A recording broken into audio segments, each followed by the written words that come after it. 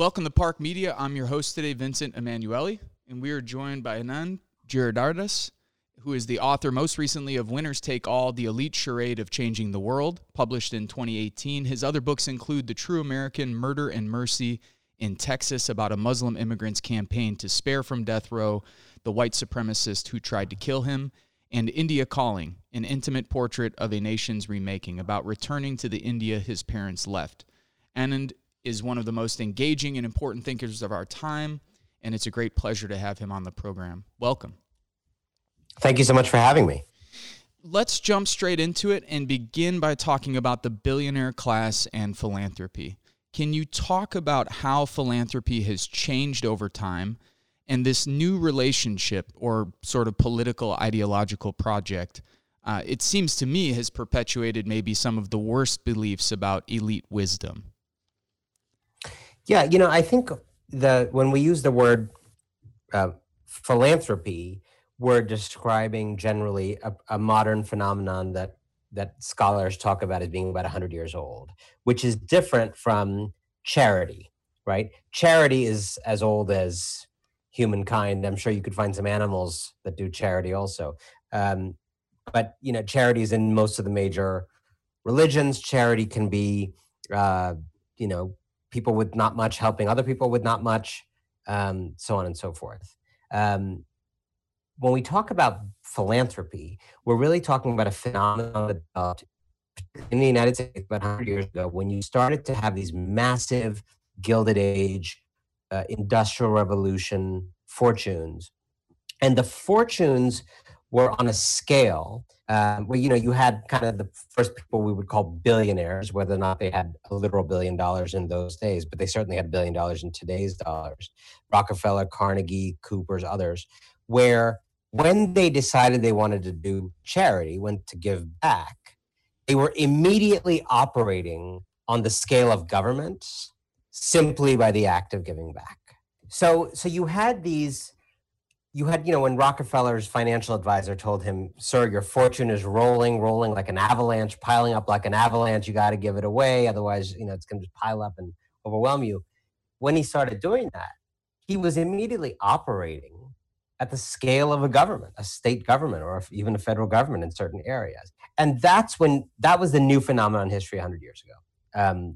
People who, by the act of giving on that scale in these kind of new scientific ways, were kind of exerting power in a way that was just fundamentally different from traditional notions of charity. There was really this element of power and almost private governance involved. Why should such people have a say over what schools are like or what health is like or things like that? Second, there was a concern that arose in that time about, are you using latter-day generosity to cover up the sins of how the money was made? Are these modern-day papal indulgences where you're getting on the right side of God, right before you pass away? So that is the history, and that's the kind of modern setup 100 years ago. A lot of that, as you can tell, continues to this day. There's a lot of continuity when you think about the Zuckerbergs and others. I think a couple things that are interesting and new in our time, different from the origins, is a lot of the biggest philanthropists now are young. It's not quite always you spent 60 or 70 years in one mode and now you're like giving back at the end of your life. It's a little more dual track, where if you're Mark Zuckerberg, you've made a bunch of money, by your 30s or 40s. You are currently engaged, in my view, in undermining American democracy because of your profit lust, your desire not to be regulated, your desire to platform white supremacists and Russian meddlers and others and not be pushed back against. And at the same time, in your 40s, you've made enough money already that you're in that atonement phase in parallel, giving back to democracy, giving back to fighting diseases. And so in that sense, it's not just papal indulgences or atonement that we're seeing. We're really seeing philanthropy used as a contemporaneous lubricant in an ongoing engine of power grabbing and money grabbing. And beyond just trying to sort of repair with the left hand what they're destroying with the right hand, an important point that you make is that there's a sort of cultural, ideological component to this project that sort of convinces people, ordinary working class, poor Americans, and others around the globe, but here we'll focus on the U.S., that in fact the elites that destroyed or helped destroy the system are the ones that are absolutely needed to fix the system. Yes, and so you're exactly right. So, there's this question of are you exerting power when you give back in these ways? And by the way, that's a question that applies even to people who have done nothing wrong in how they made the money, right? Which may be a very small number of people, right? And that's interesting in itself. So, we may say a lot of the big fortunes of our time are certainly complicit in great crimes of our time, whether it's wage theft or tax avoidance, tax evasion, rigging public policy to their benefit. Those are, in a way, the easy cases. If you've made money causing great harm and then you're donating a small amount of that money to doing social good, it's kind of obvious that it's problematic. I think if you were to almost construct a different example of, Serena Williams, who has not made money by harming people, who's made money by being good at professional sports, and I think we could see that fortune very differently from Mark Zuckerberg's, to be sure. But if Serena Williams decided she wanted to reinvent all public schools in America, and she has the money to make some headway on that, I think I would still have the kind of small d democratic concerns about the power that would buy her to do that, just because of having nothing to do with who she is and how she made the money, just having concerns about the importance of democratic voice in making these decisions. And then there's, the issue you raised of the way in which this giving is used to alter the culture and alter the way in which people view this class of plutocrats as a whole. Right? So there's the issue of individually, how do we see you based on what your record is? But there's also like class reputation, which is different from personal reputation. And again, if you're someone like Bill Gates, your personal reputation may be okay, maybe good enough that you don't need that scrubbed. But Bill Gates still has a problem of having a bad class reputation, right? In an age of inequity like ours, people like Bill Gates, and by association, he's likely to be resented. He's likely to be, subject to kind of questions about why did you have this money in the first place? And so everybody in that class, in a way, has a vested interest in injecting into the bloodstream of social discourse an idea that these people are not only not problematic, that's like 101, that in fact they are the solution to the problem you might be worried about. That yes, inequality is terrible. And many of these people now get out in front of this in a way that the robber barons didn't. They say, yes, inequality is terrible. This is terrible. It's sad. It's sad, Vincent. It's really sad. And I feel bad about it. They write books about it. The American dream is dead. We got to rebuild the American dream. So they get out in front of it. And then they say, and only I can fix it, to quote Donald Trump, right? I can do this. And the reason they say so is it is a new idea. To go back to your first question, it's this notion of philanthrocapitalism, which is this notion that a lot of the money made now in the last few decades is really entrepreneurial money, where these people are swashbucklers of the hardest problems in the world. They invented internet platforms. They did business straddling the globe in an era of globalization. They are uniquely qualified to solve tough problems, even if they're the ones who caused them. We see how this plays out locally. We're speaking to you from Michigan City, Indiana, sort of devastated Rust Belt town that's felt all of the worst impacts of neoliberal economic policies, the war on drugs, and everything else over the last 4 decades. And even here locally, we see how this plays out, where our local power company, NIPSCO, has a coal-fired power plant that people have been trying to close for some time, polluting the hell out of the west side of Michigan City, which is a predominantly black and poor neighborhood, dumping coal ash all over the local ecology.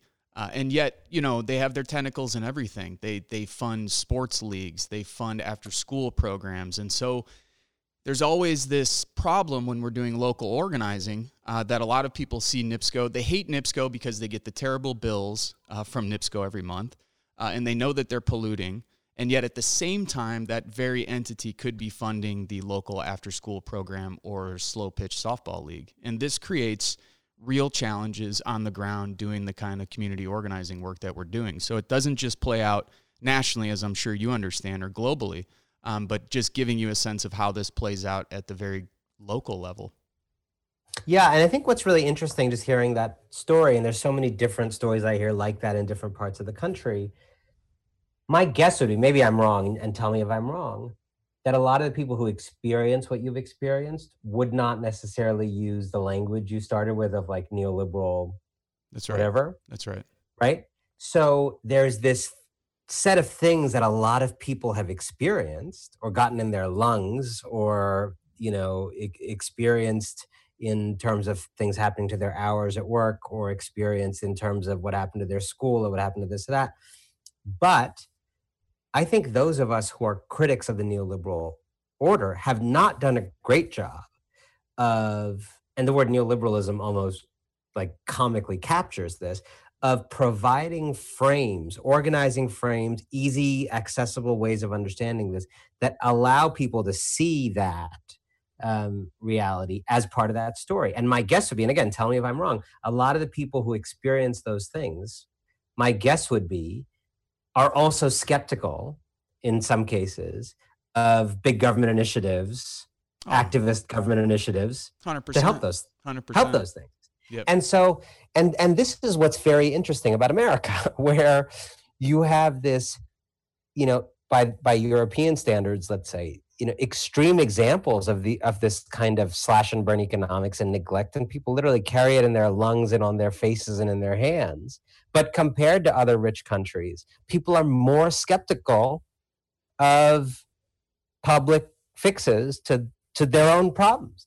And some of this, a lot of this, is the power of big companies, and it's the, false consciousness created by billionaires in the way that I write about. But I think a lot of this also, and this is the more optimistic point, amounts to a failure on the part of those of us who want an alternative to make our offer to folks like the folks you're describing compelling. If you've lived what you're describing, people have lived in your community, and you're not reliably 100% voting for the Democratic Party, that's not on you. That's on the Democratic Party, to be honest. Yep. 100%. And what is going on with the Democratic Party that it does not have 99% of the votes of the people you just described? Yeah.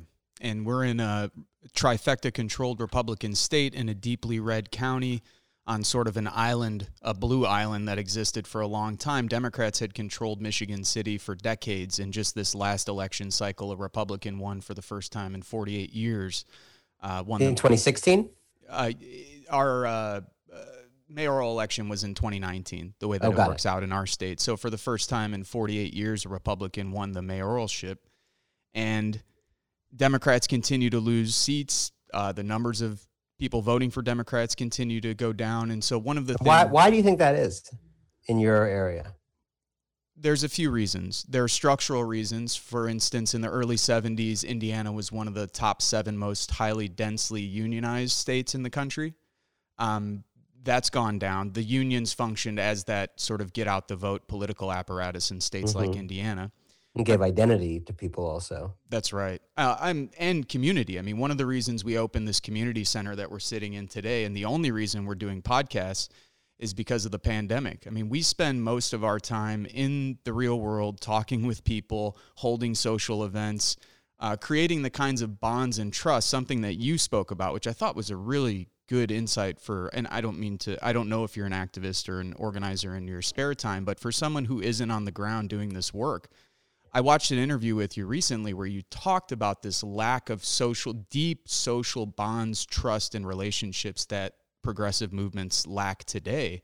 And one of the reasons we opened the community center that we did was to build those kind of communal relations and bonds and trust and not just around community organizing efforts, but watching each other's kids, having holiday parties, watching movies, barbecuing together, watching sports games together. I mean, we're trying to build up from the bottom in a place where community has been devastated. I mean, these towns that exist in places like Michigan City or Gary, Indiana, were towns that existed because an industry was here. I mean, Gary, Indiana exists because of U.S. Steel.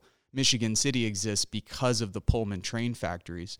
All of those things are gone, and people have moved, and the population has gone down. And so with that, and with the decline in unions, you no longer have union halls where people go and hang out together.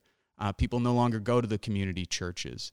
There are no more community centers. So part of this is the structural role that the unions played, but another part of this is just a lack of community hyper-alienation that's been created because of these policies that devastate communities. So I apologize because I don't think I answered your question directly, but No, that's very interesting. It's something I actually think about a lot, and it's not an area I'm an expert in, so forgive me in that. But I often think about, or I thought about this a lot in the Trump era, and I got in trouble for saying this on Twitter, that I was critiquing the Democratic Party emails that I would, get, the fundraising emails, which are really the only emails they send. They're all fundraising emails. And I got really criticized because, these are, apparently very effective emails. Like, at their mission, they successfully raise money. They were more successful this time than last time. And people were like, what the hell do you know? Criticizing these emails. But I was not criticizing them as being bad at fundraising, right? Like, I was criticizing, I'm not, because of my job, not allowed to donate anyway to anybody. And I was criticizing the fact that the only thing I was being asked for in emails from the Democratic Party over 4 years of the worst, most scary, emotionally draining, miserable period in one of the most such periods in American history. The only thing I was being asked for was to chip in $5. Yep.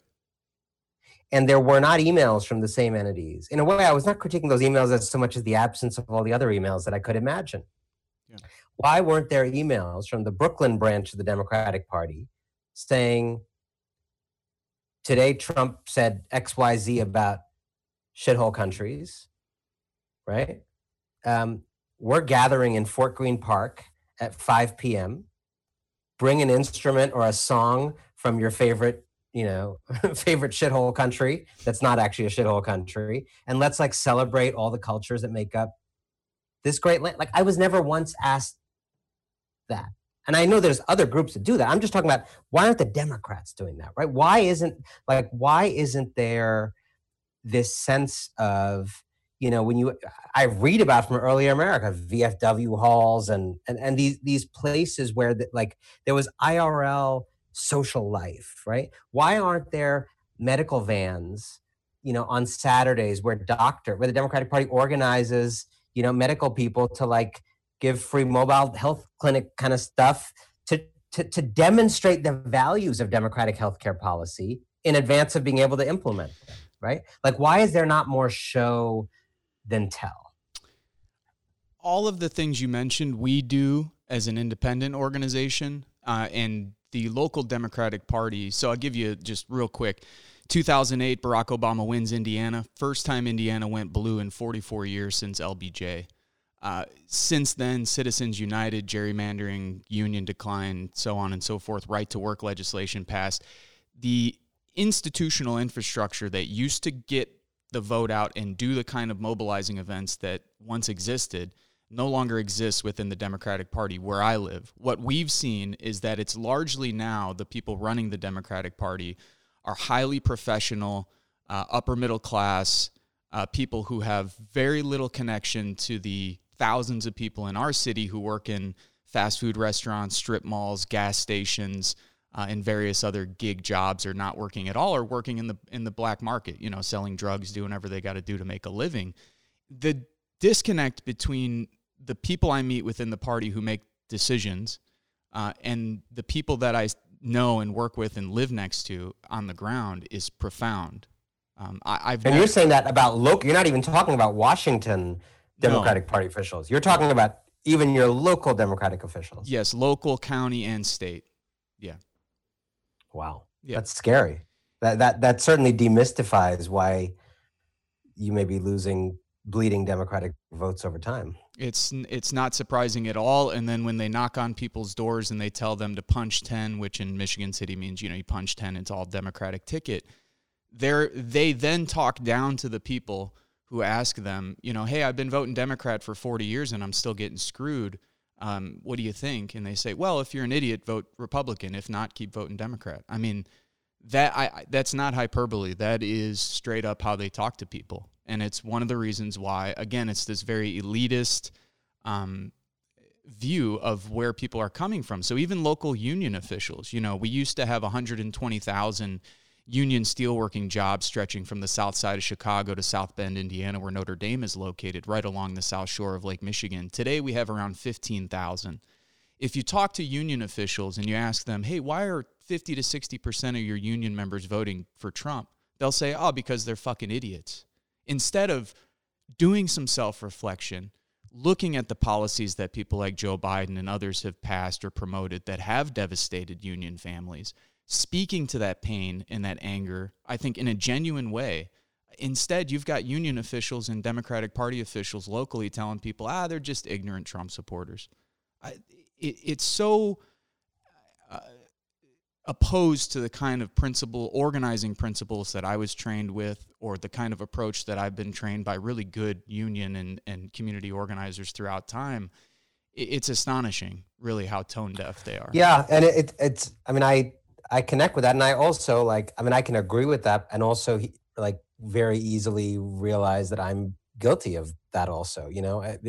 I think there was something about Trump over these last 4 years where it was just so perpetually infuriating and maddening that I don't, in my heart of hearts, I don't feel like the people who voted for him just think differently from me. I think they made my kids less safe. It is not different in my mind, whether this is correct or not. I don't think it is. I don't know if I should even say this, but I'm not sure why, morally speaking, I would treat differently someone who, pushed my kid on the street versus someone who voted for Trump. They're just two different ways of violating my kid. And I say that we have relatives who I put in that category. Right. But you're right that my attitude on that, which is part of my own coping mechanism, and I feel what I feel, but my attitude on that is certainly not, telling people that is not going to win them over from that position. And I think that's complicated, because I think there is this tension between telling the truth and reeling people in, and I just wonder how how do you wrestle with that in that community where you don't want to go soft on something like Trump? You don't want to say this is not dangerous. You don't want to say this is not fascism or this is not racism, whatever it is. But a lot of those points of truth telling are also conversation stoppers. They are. I would say that this is best dealt with through actual campaigns. In other words, we're currently engaged in a tenant rights campaign, which is far different than the DSA campaign that we're starting. So there's a DSA chapter starting in Northwest Indiana, stretching 3 counties. That project and the conversation that happens, and the conversations that happen within that project, are fundamentally different than, say, a single issue campaign that we're working on in Michigan City, where we're trying to organize a very specific apartment complex where people are being taken advantage of by their landlords. In that context, when you're talking with individual tenants, the conversation centers around their material interests, trying to find common ground, trying to find some solidarity and build a sense of collectivity. And once people are in action, actually moving and doing something positive, in other words, not just sitting down with Trump supporters and saying, hey, let's have a conversation about how we fundamentally disagree on any number of things, but doing it through, which I think a lot of people think of politics. They think of politics as here's an argument, you make the better argument, and then your side wins. Instead of the organization of resources and material and people to get what you want. And so in other words, if we're going to just sit down with local Republicans or Trump supporters and debate them back and forth about whether Trump's a fascist or not a fascist or whatever, that's going to get us nowhere. If we go to specific institutions like a housing complex or like a school where parents, both Trump supporters and Biden supporters alike, might actually want some more funding for their school, we try to focus on that issue, not allowing Trump supporters or anyone else to say ignorant, offensive things to people or anything like that. That's not allowed, of course. And I think if you talk to people about it in a real way like you would on the street, like, hey, just don't be an asshole. You know what you're saying here is not right. That's not right. We're not going to banish you from the room for saying this. We're going to keep you around. Just know that you can't say that. Know it's offensive. And know that you got some stuff to learn. And maybe this other person who thinks you're just some ignorant asshole white guy from the rural LaPorte County in Indiana, maybe they have something to learn about you too. But let's do this around a common interest, not just for the sake of having the debate or conversation, which I've found hasn't been very helpful. Yeah, that's super. Does that make sense? I think what it makes me think about is there's almost two categories of issues in American life today in this like polarized moment, right? And like you can almost imagine, in my view, a machine that we call the Polarizer 6000, right? And the Polarizer 6000, it's like this huge machine, and any issue that you put into the Polarizer 6000 gets fully optimized for an age of division, right? It gets like sorted and so a bunch of issues, most of the major issues, have already gone through the Polarizer 6000. And, inequality, capitalism, healthcare for all or not, the critical race theory, whatever, anything that has gone through that, the camps are fully baked. People basically do not easily move back and forth. People are not necessarily interested in moving people back and forth. And maybe there's a once in a lifetime political figure who changes a little bit of the calculus, or maybe there's something, but generally speaking, things are baked. But then there's some issues that have not yet gone through the Polarizer 6000. And, some of that may be just that, like, I would actually say a wealth tax is interestingly one of those, in part because it's relatively new, right? It was not a huge part of the debate, became a big part of the debate in the primary in 2020. And if you looked at the polling on it, 55% of Republicans liked Warren's wealth tax plan, right? I think part of that is because a lot of people, even Republicans, know they're not billionaires. But I think part of it was it just hadn't yet been through the process of the Polarizer 6000. I think if you give that issue 5 more years, it will be as baked and as tribalized and as immovable as any other issue.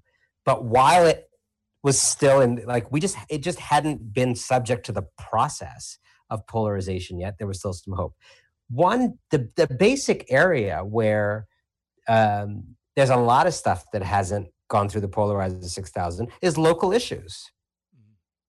Local issues that in a way don't fit, that are not like about those big categories, right? I mean, as you know so well, better than me, a lot of local issues just don't actually like map onto, like, do you like Keynesian economics and all, right? They're just more particular. They're just more like, what do we do about this thing, right? They're not. And so I think it's interesting to think about how do you use those issues that are not yet polarized or not even, potentially not even polarizable. How do you use them to get people to have conversations that might actually pull some of the other issues back from the polarized state, right? If you can build trust, and my simple example of this is like, a friend of some time ago told me when she lives on a lake, and the lake has a toxic algae problem, and there's Trump people who live around the lake, and there's, strident Democrats like her who live around the lake, and, they get together and they talk and they build relationships because they're talking about the algae. And the algae doesn't map onto, the algae is not about climate change. It's like literally just algae. Yep. Yep. And but the algae doesn't stay. What happens is the algae doesn't stay with the algae. The algae allows her to talk to people and build a relationship and a habit of exchange that then might, this is the might, the part that maybe doesn't work, but maybe there's an opportunity there to then talk about one of the more polarized things that they wouldn't otherwise be able to talk about because they've bought themselves some trust through the non-polarized issue. And even if you can't come together to work on the issue, what I will say is that we at least should have a dialogue. So if you have people sitting at home in this fragmented media landscape, on my block, you got 10 homes. You knock on each door. One guy might be spending all day listening to AM talk radio. The next guy might be getting all of his news from Amy Goodman and the Young Turks. The next house might not watch any news whatsoever. So even those polarizing national issues they're only taking place within the households that are consuming that. And in places like Michigan City, Indiana, that's not the majority of households. We're lucky if we get 18 to 20% of people to vote in municipal elections. We're lucky if we get 45 to 50% of people to vote in presidential elections. The vast majority of people, just like the 85 million who didn't vote this time around, that's not the majority, but here, the vast majority of people are simply not engaged. So there's a lot of houses that you'll go knock on the door and, they're not going to tell you something they heard from Rachel Maddow or Sean Hannity. They're going to tell you, I don't really know what the hell you're talking about. And then you can get down, to, okay, what are your values? How are you feeling this? How are you experiencing these things? The other thing I was going to mention is that it's also complex on our side. So in places like this, in really segregated Rust Belt areas, or like the south side of Chicago where my family's from, it's not just that we're dealing with the Trump supporters. In Chicago in 2014 during the mayoral race against Chuy Garcia and Rahm Emanuel, every ward in Chicago with a black plurality went for Rahm Emanuel. Every ward with a Latino plurality went for Chuy Garcia. So in these kinds of cities and neighborhoods, it's not just that there's divisions between, say, white so-called conservative Trump supporters or rabid racists and then, all the rest of us. We have black professional class people in our city who tell young black people that the reason they don't have a job is because they're not pulling up their pants. We have black preachers in our city who speak out against immigration, Latino immigrants. We have Latinos in our city who are largely working in the restaurant industry, somewhere I worked for many years, who routinely sort of portray the local black community as being lazy. They don't really want to work. I think one of the things that happens in our conversations is that we make wild assumptions about where people are at and wild generalizations. And so when I hear these kinds of conversations in, say, the New York Times or like bigger media outlets, I just think to myself, my God, it's much more complex than it's being portrayed, number one. And number two, it's rife with contradictions and challenges, real challenges that we have to deal with head on, I think, in order to make some headway. And I think the more we avoid those issues, because they are difficult to talk about. I mean, anyone who's doing this work, it's not easy to go talk about these issues. It's not easy to talk to your black friends and neighbors about the fact that they shouldn't, treat the local immigrants this way or that way. Those are difficult conversations, but they're ones that we have to have. Yeah, I just love this idea of these kind of local relationships having, some potential left to fix the country, where any issue that becomes nationalized in this moment is basically dead. Let me ask you this, because I've already taken more time than you told us to take, so I apologize. But because we don't get to talk to folks like yourself, and folks like yourself run in circles that people like us, I don't think we'll ever get to interact with. From our view, we weren't one. You're overestimating my social life, but okay. We weren't surprised by Trump's victory. I don't say this as like one of these, oh, I told you so. No, I mean, I think people like Michael Moore, people like us who live in these areas are very aware of kind of the white working class subcultures and cultures that exist within that. We weren't surprised by Trump's victory. In fact, a lot of us in our area expected it. Since then, even in the last 6 months, we weren't surprised by the uprisings, the BLM uprisings. I mean, we live in a city of 30,000 people. We had over 1,000 people show up to our rally in Michigan City, in a city of 30,000 people. The kind of anger and resentment that's boiling in the undercurrents of society in the towns and cities where, mainstream reporters and journalists don't spend much of their time scares the shit out of me as a combat veteran, as someone who's spent time in war, an unjustified, immoral, and illegal war. I worry that we are well along the path of people willing to take up sort of more violent acts in this context, far beyond, say, what people in the mainstream media or corporate press might be willing to recognize. And my example of this is when the uprising started for post the murder of George Floyd. In Atlanta, protesters went to the CNN headquarters. They started smashing windows and doing all kinds of things. I remember watching the CNN reporters go, I can't believe, why are people doing this? Why would they do this to our station? If you talk to most of the working class poor people where we're from, there is an anger and resentment that is visceral and deep about both political parties, elites in the media. Some of this is fed by Trump's rhetoric, of course, but a lot of this existed prior to Trump. And I guess my question to you is, because you get to talk to maybe not that many, but more than we would, people in that kind of billionaire class, people who have this kind of wealth and influence, is there a concern on their behalf that this is getting sort of far beyond, hey, let's do some minor programs and help people out? The concern I have is if we don't do major programs for areas like this and allow them to continue to slip into, extreme poverty and all the rest, that the response is, I'm worried about the response. And as someone who would like to see radical political change, but as someone who also doesn't want to see a ton of people getting shot or tortured or murdered or arrested for political reasons.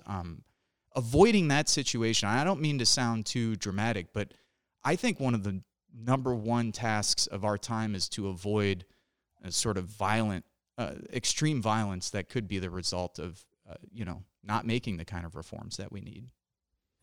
I will put it this way. If you think about almost America as like traveling in space in a kind of zero gravity environment, just traveling on the course it's traveling at the speed it's traveling. If there's no alteration made to the course that it's on right now, I don't see the current course as being compatible with both peaceful survival of the country as one entity, and or continued representative democracy.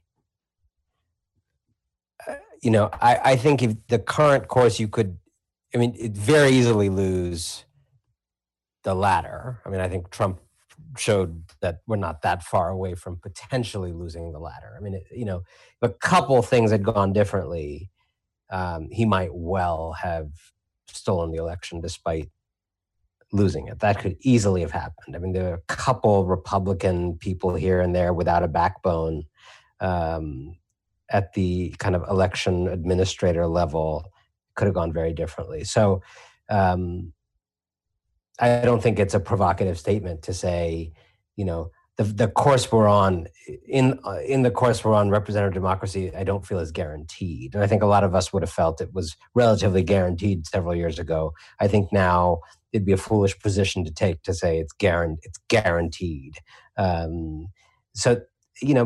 I think the other point that may feel a little more provocative, but I think again is based in reality, is that on the path we're on now, I don't think it's guaranteed that we are kind of one country, continue to be one country from here on out, living together peaceably. I don't know whether that means there's, more growing demands, as you sometimes hear, for some types of breakage in California going its way or dividing the country through. Like, these are all fringy, kind of loony things. But, you've heard them, and one possibility is we start to hear more of those things in more mainstream voices.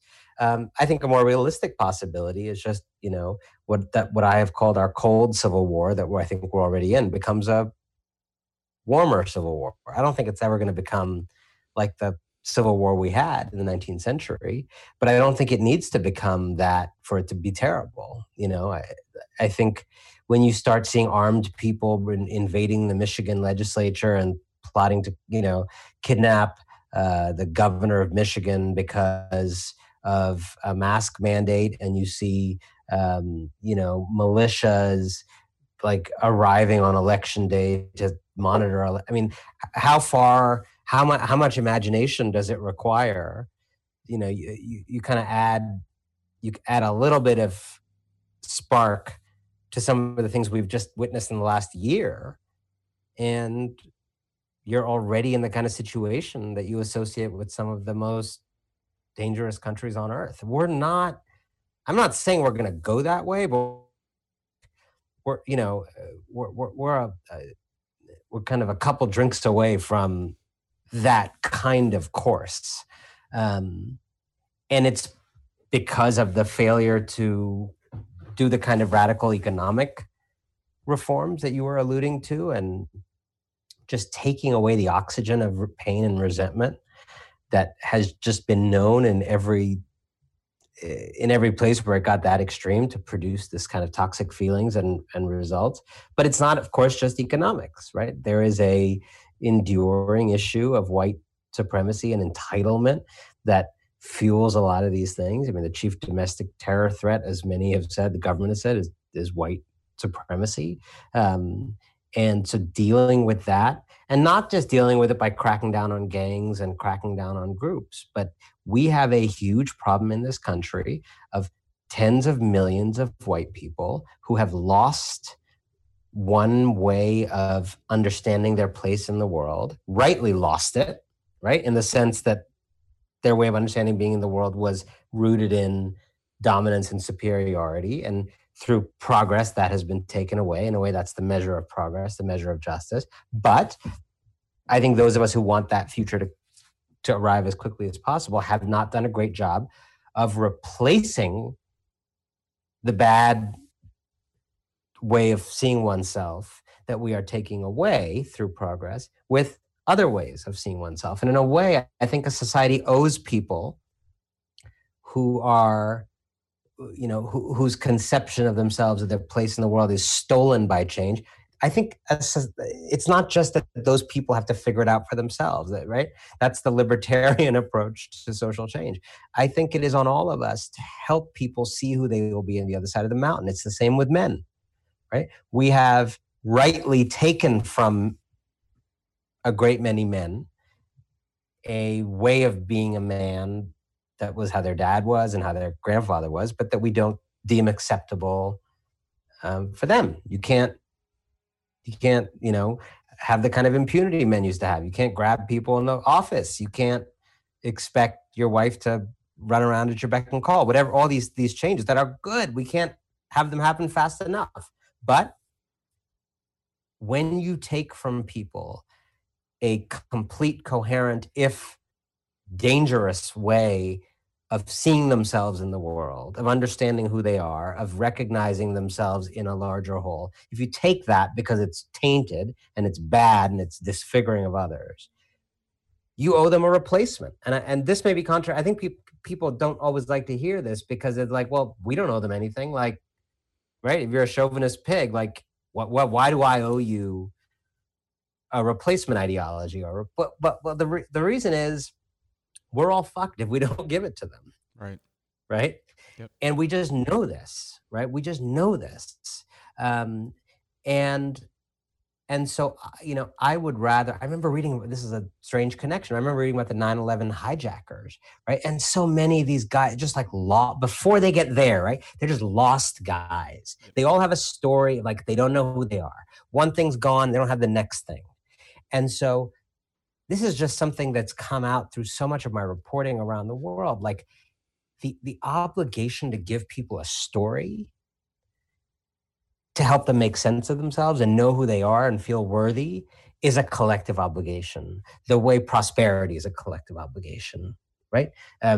Self-image and narrative and the feeling of being recognized is a collective obligation. And it is a collective obligation. This is where I think it gets controversial. It is a collective obligation, even to those who have a warped and dangerous idea of themselves and their place in the world that is toxic, that we need to go away. We even owe them the replacement. And actually giving them that replacement sense of themselves, giving men a way of understanding what strength means, what pride means, what it means to be a good father or a good husband in an egalitarian society. Giving them that is very much in everybody's interests, right? It's the world's not going to be a fun place for women to live if we don't teach 150 million men that in the United States as soon as possible. This country is not going to be a great place for people of color to live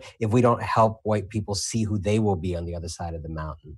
And I think that is a lot of the work that doesn't get done because we feel those people don't need to be fussed over any longer because history has been about fussing over them. And I dissent from that because I think, in a way, that kind of attention to those psychic wounds is where the only hope of any kind of broader salvation of the American project would lie.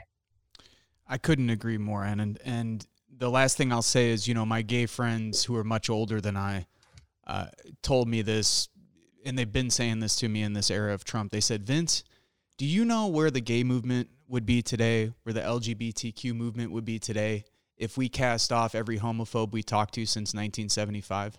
They said, do you know where we would be today as a gay movement if we canceled, didn't speak to, or banished all of the people who said the most horrendous things to us or asked us really ignorant questions about whether we were capable of raising kids or any number of things? And that has stuck with me, and in a way, you're thinking like an organizer. I try to always maintain the mindset of an organizer because, for us, it's like being right is not good enough.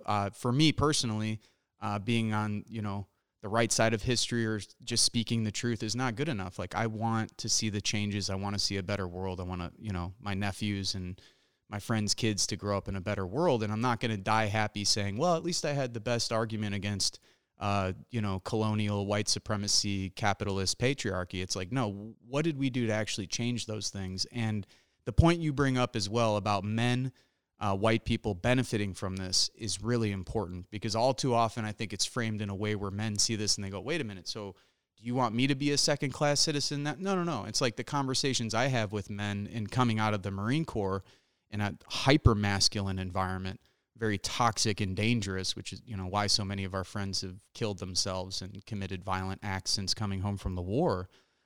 Talking with these guys, once you get over that hump where they don't feel like they're going to be victimized, but that they too are going to actually benefit from this and they can drop some of that just aggressive state of being and the wild thoughts. You see how quickly you could see it in people's faces when they benefit from this kind of work, when they come to those conclusions and make those changes. So anyway, those were the last two things I was going to mention. I know we took way more of your time, but I think you're one of the more important thinkers out there right now. So I can't thank you enough for even giving us. I really enjoyed the conversation and learning more about Michigan City, which I hope I can visit when life grinds back to normal. But I really, really appreciate you for what you're doing in the community. And thank you so much for the conversation. Thank you, Anand. Take care. All right. You too. You've been watching Park Media. I'm your host today, Vincent Emanuele, and we'll speak to you soon. Hey, thank you for watching and listening. If you think this program is worth a pack of cigarettes or a cheeseburger, you could become a Patreon for as little as $3 a month. The link is available at our website, parkmedia.org. That's PARCmedia.org. Make sure to subscribe to our YouTube channel below. Also, you could find us on Instagram at Park Media, Facebook at Politics, Art, Roots, Culture, and you could find me on Twitter at Vince Emanuele.